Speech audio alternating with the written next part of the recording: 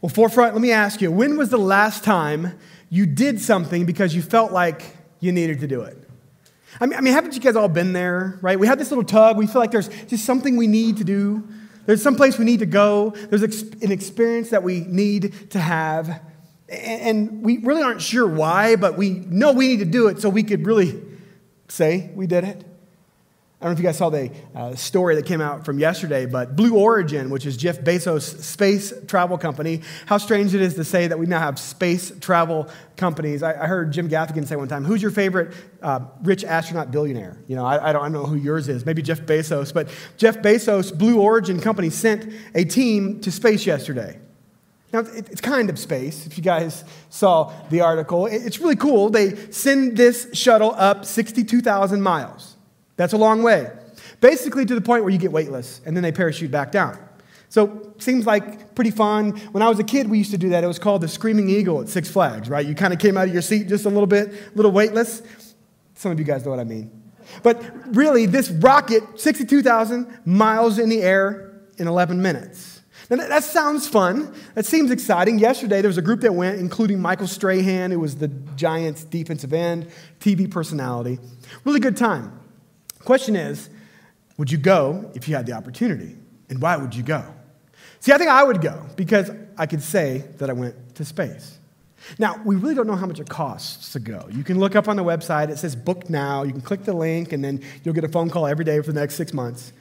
But some websites kind of guess at when they originally came out with this idea, it was between $100,000 and $300,000 a seat. So, not a cheap flight. Trust me, Elitch's and Six Flags, way cheaper. But this idea is that why would you not want to go for that experience to say that you went? Now, for you may not be going to space. For you, it might be a ski trip. You might not ski, you might not even like snow, but you went on that ski trip, right? Why? So you could say you went. Or maybe for you, you really hate road trips, but somebody in your family said, we need to go to Yellowstone, so let's go. And you made that track all the way up and back, so you could say you went. See, I think there's this reality in life that we face, that we deal with, and it's this feeling we have inside of us that there are certain things we need to do, there are certain places we need to go, and there's certain experiences that we need to have. And that is all fine and good. There are certain things in life that we want. We want a house that we can be proud of, that will fit our family, that will keep us warm in the winter. We want a car that we know is going to get us to point A and to point B and occasionally up to Copper Mountain and back. That's not going to break down, right, and embarrass us at the corner of Bowles and Wadsworth. We want to be able to look nice when we go to work or walk into that sales meeting or step into that on that conference call. But the challenge we run into is when we want things because we think that when we get that thing, it's going to make us happy. Because what that indicates to us is that there's something kind of dangerous going on under the surface that we need to be aware of, and that is that we are struggling to find contentment. Contentment's one of those topics that we see throughout the scripture, we see God talk about throughout the Bible, and contentment is something that if we're honest with ourselves, each of us struggle with at times, and some of you in this room might be saying that I struggle with it all the time. So when we think about contentment, let me define what I want to talk about today. Think about contentment like this. The definition of contentment is this. It's finding joy. Contentment is finding joy in what we already have in our lives, feeling or showing satisfaction with our possessions, status, or situation. And so this idea of contentment is that I can find joy in what I already have. Now, if I look at my life and I say that I'm trying to find joy in what I don't have, it's an indication that I'm struggling with contentment. And so often what happens to us, though, I think in life, is we naturally just fall into this rut of thinking that says, well, if I could just get more, then I will be better. If I could just get more, then I'll be happier. But if we take anything away from the great theologian Mick Jagger, who said, I can't get no satisfaction, even if Mick couldn't feel joy with all the fame and fortune, we might be a little off base too. So I want to spend a little time this morning seeing what it looks like for us to find joy, but find it through contentment. But be able to find it through the things that we already have. President Theodore Roosevelt once famously said that the thief of joy is comparison. Anybody know that's true? Anybody ever experienced that before? That when it comes to something stealing your joy, it's often comparison? Because we're looking at somebody else and we're saying, if I just had that, if I just had that, then I would be joyful and I would feel like I had everything that I needed. You know, the book of Proverbs talks about this in Proverbs 14, and it says this, Proverbs 14. It says, a heart at peace gives life to the body, but envy rots the bones. And when we talk about comparison and this lack of contentment, it leads us to this place of envy and jealousy and all of these things. But the Bible has something to say about this in our life. And the Bible wants to be careful for us to see that comparison is that thief. How many of you know that is true, that comparison is a thief?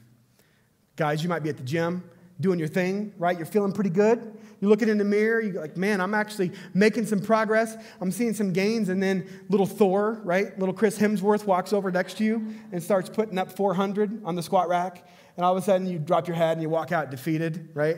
You decide you're going to go to Planet Fitness instead, where there's no lunks allowed. Or how about moms? You are really feeling good. You're in a great place emotionally, and then you go to Target, and your kid starts to cry and starts to get the gimmies, and you look over, and there seems to be another mom that just has it all together. She pulled up in the car that you want.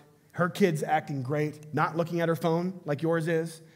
And you're thinking, man, I thought I was doing good. Hey, how many of you this last year have been on Zoom, and you're at work, and you're having a conversation, and all of a sudden you peer into the coworker's kitchen or dining room, and what does your mind do? Wow, they've got a really nice house. I need new cabinets, floors, countertops, paint, right?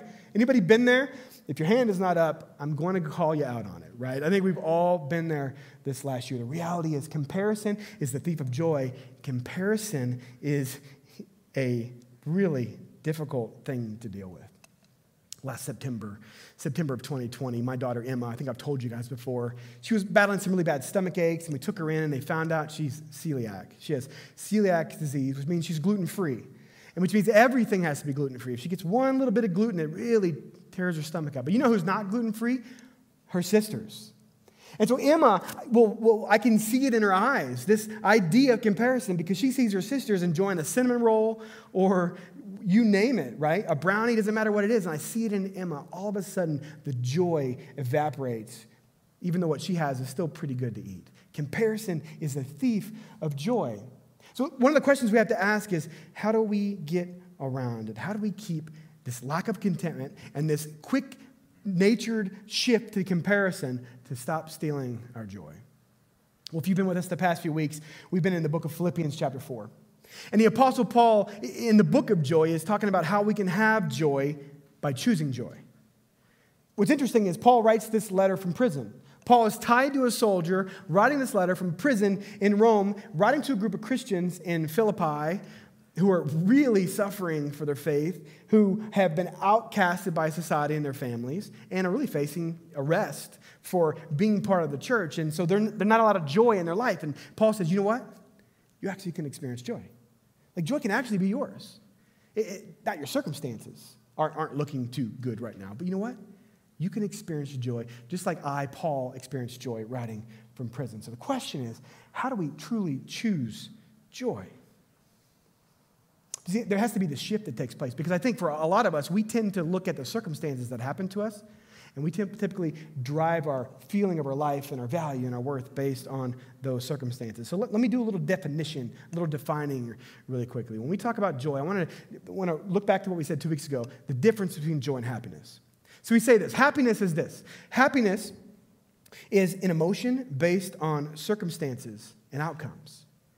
So you say, I'm going to find happiness. Well, happiness is something that happens to you. And we joked a few weeks ago that you can be happy at 10:30 and completely sad at 10:35, right? It comes and it goes. But joy is deeper. It's something more. It's something bigger. We define joy like this. Joy is gratitude rooted in grace, no matter the circumstance you're in. It's this gratitude, right, that's rooted in grace, that's bigger, that's deeper, that's richer, that's outside of the circumstances that we face. So the question is, why do we lack joy and contentment then, if it's something that's available to us all? There was an article I read this week, and it's a really interesting article. I'd encourage you to go look it up. It's called Materialism and Discontentment in Prosperous America. And what this article talked about was, over the last 4 decades, 40 years, just how much things have changed, but just how discontent people still are. Look at some of these stats. These are really interesting. It said in the last 40 years, we know that income has risen drastically because of inflation and other things. The average home is 1,000 square feet bigger. The average diet is 500 more calories per person. I can vouch for that. That's real. That's a true stat. The average life expectancy has gone up over 10 years in the last 4 decades. Life expectancy has grown over a decade. And the article said that we are living in the absolute best time to be alive up until this point. But yet, people are as discontent as ever. People are as joyless as ever. And the author is not wrong. And here's how you tell. Because if you go stand around the water cooler at work, or you go to the coffee shop and listen to what the people are talking to you at the next table over, what you hear is grumble and complain and what I don't have, rather than contentment in what we do. So let's just be honest and lay that out on the table and put our cards down and say, look, this is a situation, this is a thing that we all deal with, and we got to figure out how we can get through it. And then you mix in a global pandemic and it just makes things even worse. The question is this picture that we see in the Bible of contentment even possible? And if it is, how do we ever get there? Thankfully, the Apostle Paul gives us the secret to contentment today in Philippians chapter 4, and I want you guys to see it. So if you have your Bibles, grab those. Let's open up to Philippians chapter 4. And I want you to see this really beautiful picture that Paul gives us. If you remember back a couple weeks ago, we started off in Philippians 4 with this crazy, audacious statement that Paul says, where he says, rejoice. And again, I say, rejoice. And we're thinking, hey, Paul, how can we rejoice? And Paul says, joy is something that you have to choose. And I want you to see how he lands here in verses 10 through 13 about this idea of rejoicing. Look with me. Philippians 4, verse 10. Paul says this, I rejoiced in the Lord greatly that now at length you have revived your concern for me. So just a little bit of history in this. What happened is Paul plants this church in Philippi, and while he's in Philippi, the people were taking care of him. They were making sure he had his needs met, things were good, and then Paul leaves. And something happened. We really don't know, but there's this disconnection. But then there's a guy named Epaphras, who goes and actually takes a gift to Paul. Paul's in prison in Rome. The Philippian church sends Paul this gift. We don't know what it was. Probably some cash, some clothes, some paper, and some writing tools. And Paul is writing to them saying, thanks for thinking of me. I've been rejoiced in your concern for me. So that's what he's talking about here in verse 10. I rejoice in the Lord greatly, now at length, that you have revived your concern for me. You were indeed concerned for me, but you had no opportunity. Verse 11, not that I'm speaking of being in need, for I have learned in whatever situation I am to be content. I know how to be brought low and how to abound in any and every circumstance. I have learned the secret, notice this, of facing plenty and hunger, abundance and need. And then the classic Philippians 4, verse 13. I can do all things through him who strengthens me. Forefront, this is the word of the Lord. Thanks be to God. You know, a few weeks ago when we were starting this series off, we started talking about that question, what does it mean to enjoy your life? You guys remember what we talked about? We said that a lot of us fall into the when-then trap. Remember that? We say, well, when this happens, then I will feel joyful. I will be able to enjoy my life. I think the same thing is true when it comes to this topic of contentment. We say, when I have this, then I'll be content. When I have that, then I'll feel good. I'll have the contentment I need. I'll be happy. I can be at rest. When my 401k has enough zeros in it, then I'll have what I need, right? When I have enough room in my home to welcome guests, well, then I'm going to really feel happy. When I have a car that doesn't break down, when I have the right relationship, when the Nuggets make the NBA Finals. We're going to be waiting on that one, I think, for a long time. But this when-then thing is real, and it exists for us all. But I want us to take a moment and just say, I think so much of this battle that we fight with contentment and with this comparison starts off because we start with the wrong place. It begins with our expectations. And your starting point depends and derives where you're going to end. And so the question I want to ask is, what if we changed our starting point? See, when it came to this idea that more is better, that more makes me happy, that having what somebody else has, if I can get to that point, then I'll feel right. What if we changed that and we change the starting point. See, this is what Paul is talking about here in verse 10 and 11. Notice what he says in verse 11. He's thanking them for what they gave him in verse 10, and then he says, but not that I'm speaking of being in need. Because anytime I'm in need, I've learned. I have learned in whatever situation I am to be what? Content. To be content. So I think what Paul is saying to us here is that we have to untie contentment from circumstance. That we actually have to untie this view, this place that says that I'm going to become content when I get to a certain place in my circumstances. If my circumstances are good, if my circumstances are right, if my ship is coming in, I'm content. Things are going to be good. That's our starting point. We have to untie that. We have to realize that those two things are actually not related. Because I think if we're honest, we all have this natural belief, right? That, well, it just naturally makes sense. The more that I have, the happier I'm going to be. But here's the paradox of the way that God created the world to work. It doesn't work that way. God created us to run on a different kind of fuel.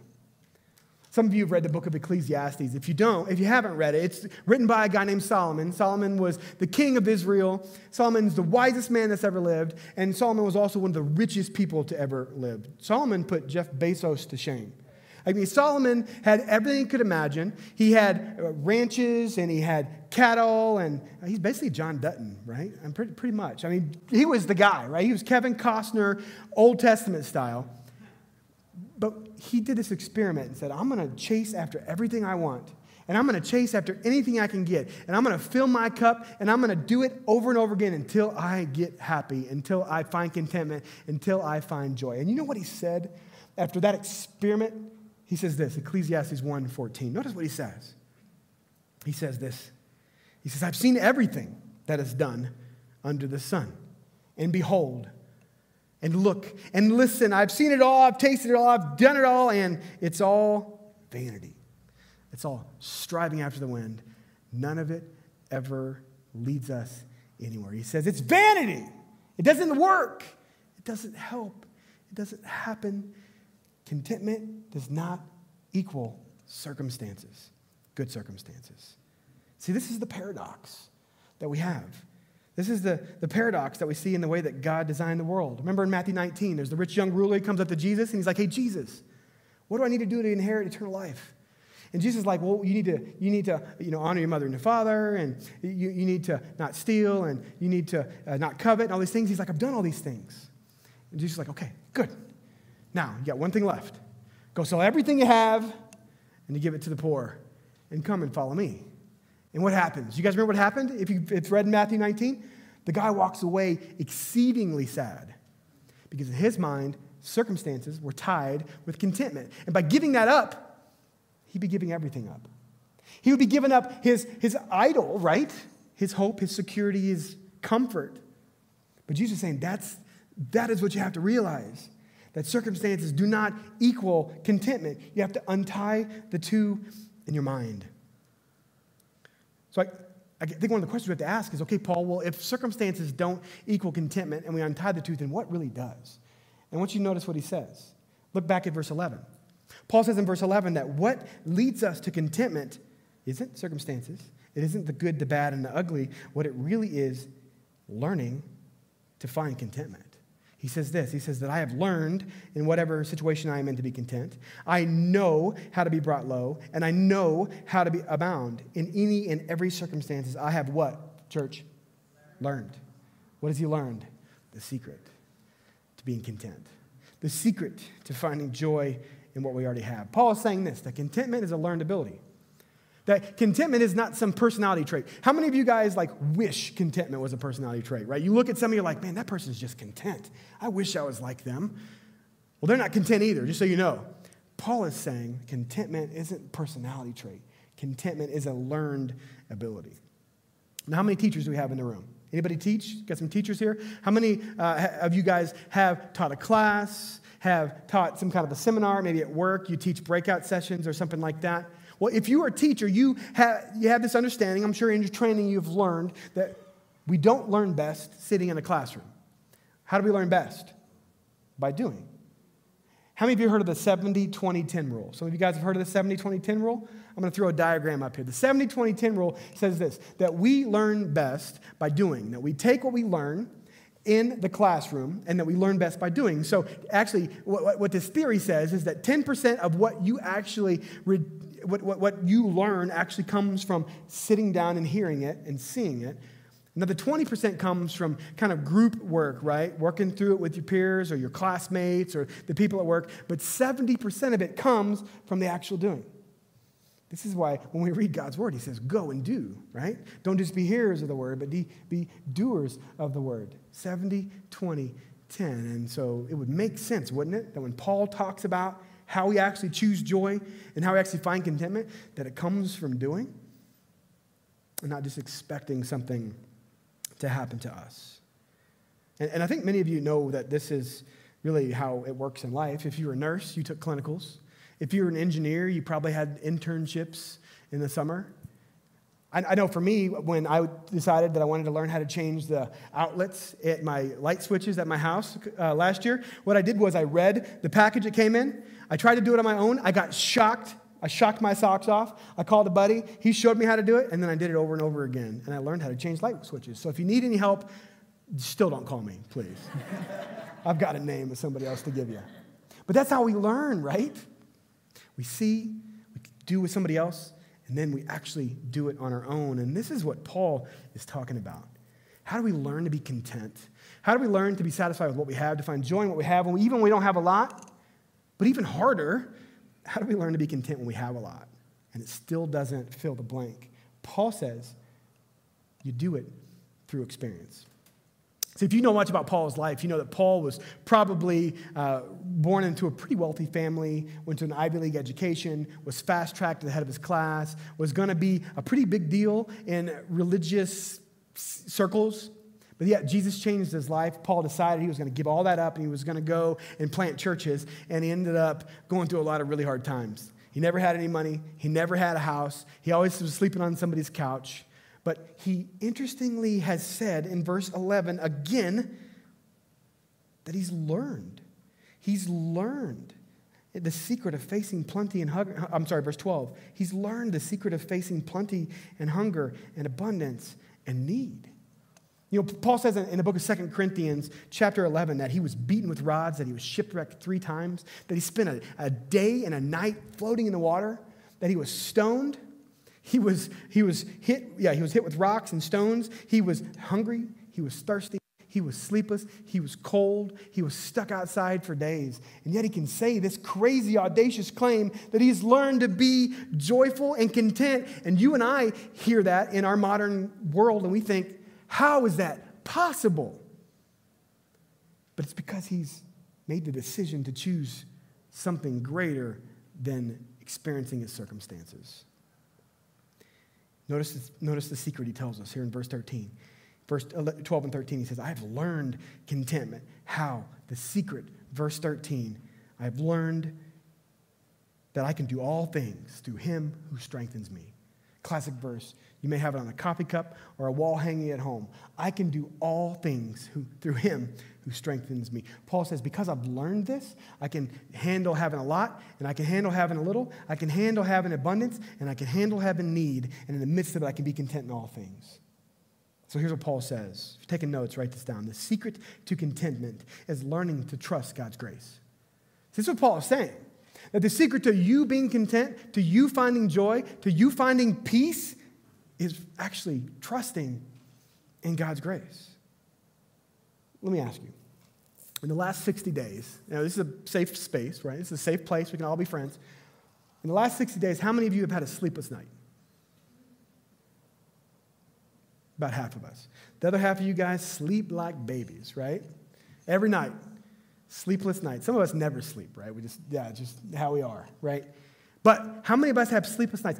You know, there seems to be this connection between contentment and rest. Have you ever thought about this? There seems to be this connection, this concept when it comes to the search for contentment, that what we're really searching for is rest. And it gets back to the what then, right? The when then, I should say. It gets back to, because when I get to this place, then I'm going to actually be able to rest. This contentment cycle, this search, this quest we're on, is this desire and this search for us to actually go and find that thing that's going to give us rest. And so we say, when I get to this point, when I graduate, man, then I'm going to rest. right? Then I'll be content. When I get my kids out the door and I get done paying for school and college, then I'm going to rest. When I retire, when my bank account's where it needs to be, when I get that new car and that big enough house, then I'm going to be able to rest. But that is the illusion that we fall for. The reality is rest is never going to come from reaching that thing. There's a great quote by Eric Raymond. He wrote a book about learning to find contentment in the difficult times. And notice what he says. He says this: contentment is learned by resting in what we cannot see. Isn't it interesting? That it's this idea, I am going to rest, which is not easy. That's why we need God to be involved in part of this. I'm going to rest in what I cannot see, because in that resting is when I actually find contentment. It's a lack of rest that comes from seeking it in other ways. Notice what he says next. He says that discontentment results from seeking rest in physical things. So the physical things that you are searching for, there's a reason that you're tired. Some of you right now are really tired. Some of you right now are really exhausted. Now, some of you right now are really tired. You have a 2-year-old at home. Some of you are really tired because you are chasing after something that's going to make you happy, but it never works. And so this idea for us to actually find rest comes from seeking and discovering contentment outside of our circumstances. But we have to learn it. And that's what Paul is saying. And Paul is saying that he has learned it by trusting in God's grace. See, one of the realities that I want us to grab a hold of today, and I want to remind you of because we've talked about it before, is that you and I have a desire inside of us, that we were wired and created for something that we cannot fill with anything this world has to offer. Like, just be real.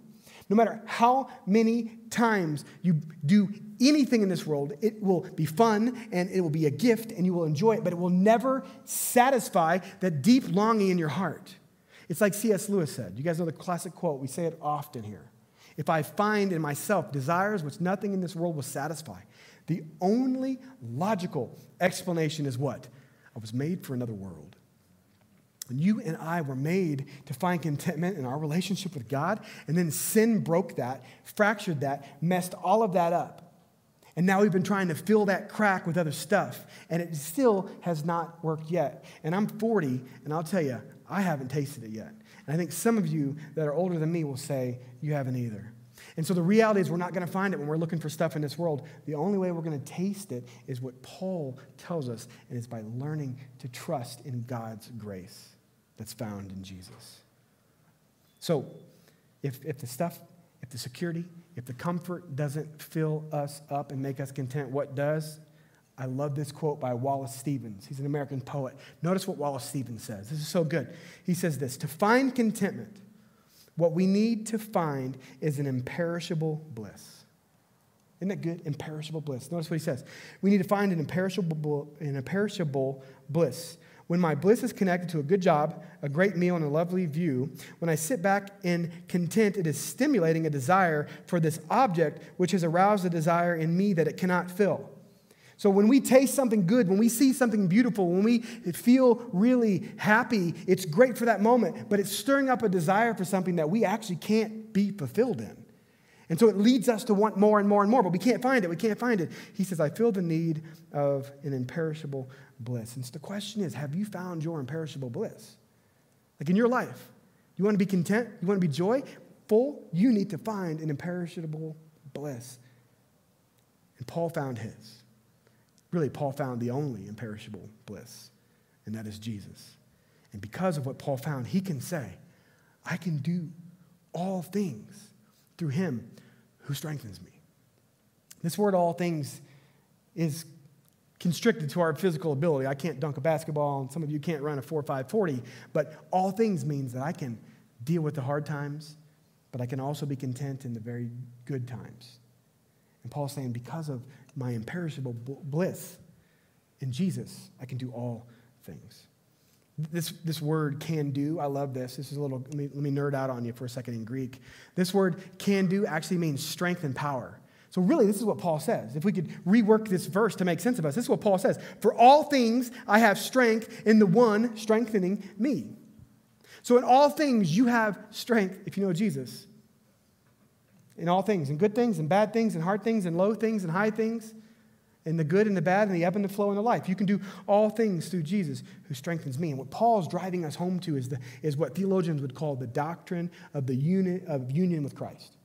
Say that with me, union. Union with Christ. It's this idea that we are tied once and for all with Jesus. When you have made the decision to put your faith in Jesus, you are now in union with Christ. That means Christ lives in you.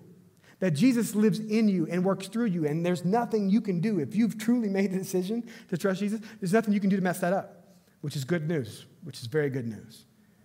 So this idea of having union with Christ means that in all moments, Jesus can work through us. That in all moments when we are weak, he is strong.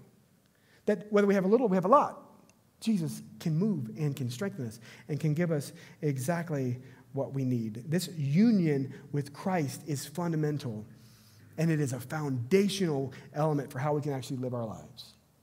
I love this quote by Brendan Manning. Notice what he says here.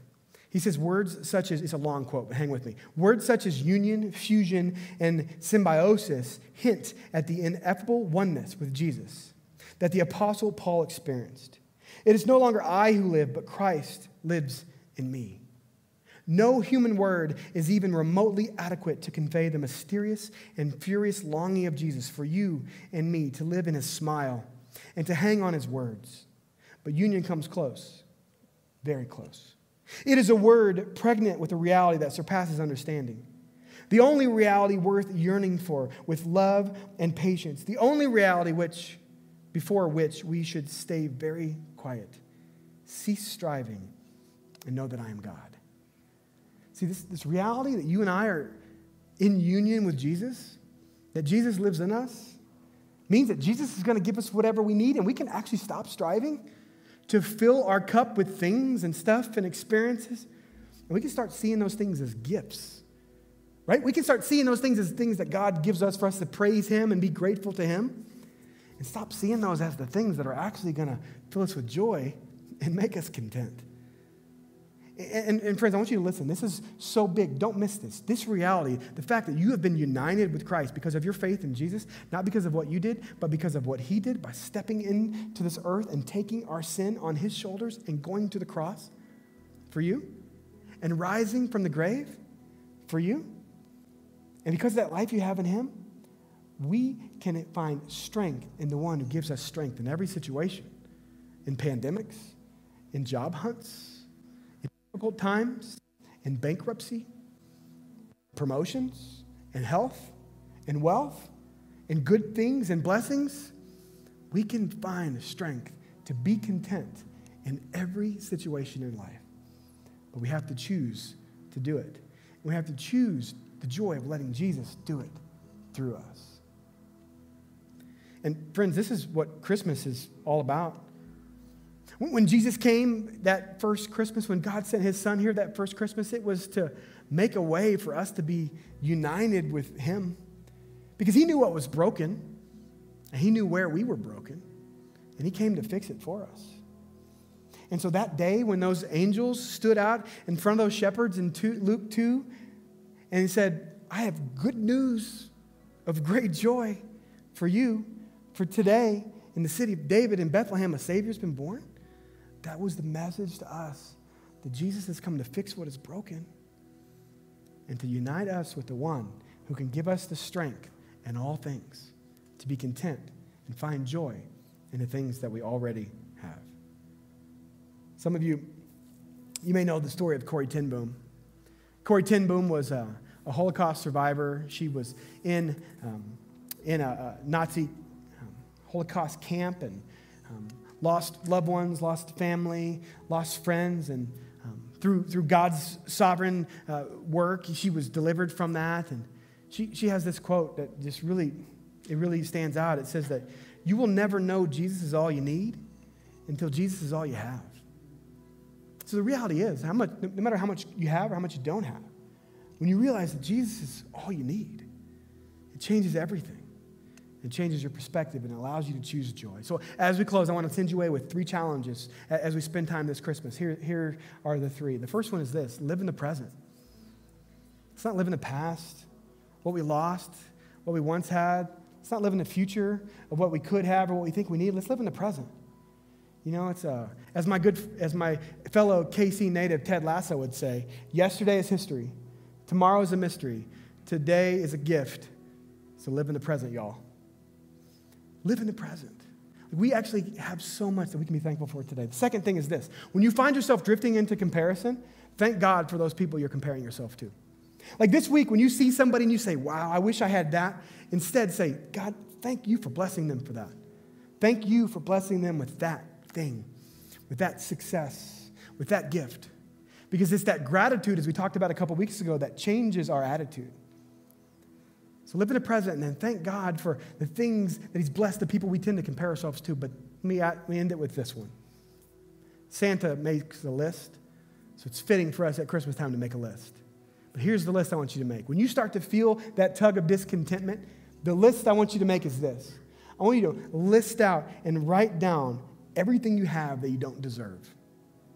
And then on the next line, I want you to write down everything you think you deserve but you don't have. And I want you to see which list outweighs the other. By God's grace, we've been given so much we don't deserve. Learn to trust in God's grace.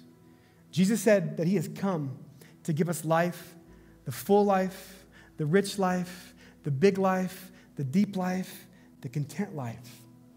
But for us to experience it, we have to find our imperishable bliss in him. So forefront, let's choose joy together, and let's see what God will do. Would you pray with me?